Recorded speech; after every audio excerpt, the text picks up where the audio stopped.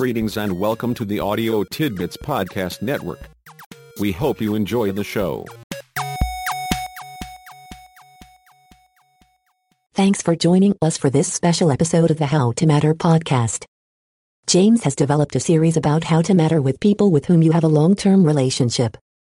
You are about to hear one of the episodes from the series. If you subscribe to the podcast from howtomatter.net or from your favorite podcast player, all of the episodes in the series are there for you. Please enjoy this episode now.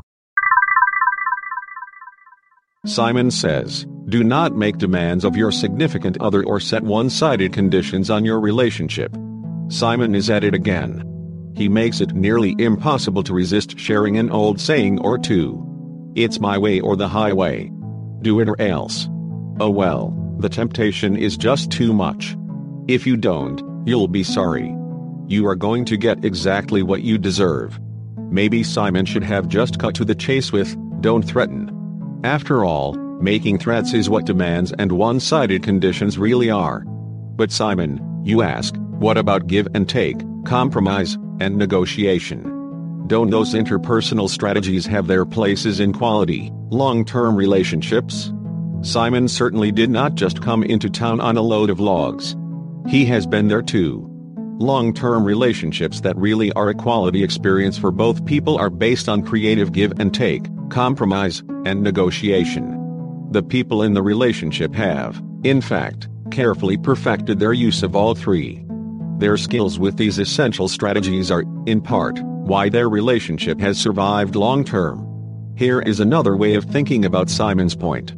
You want your relationship and your significant other to continue as important ingredients in your life.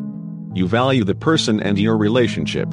Suppose your demand or one-sided condition is met.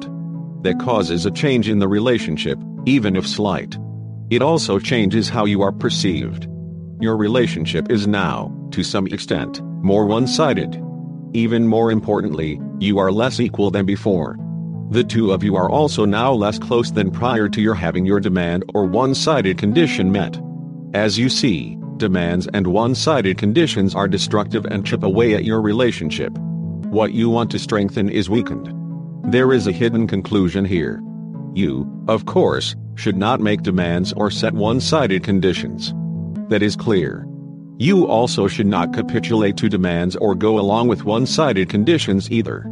The damage to your relationship is the same no matter which of you caves in.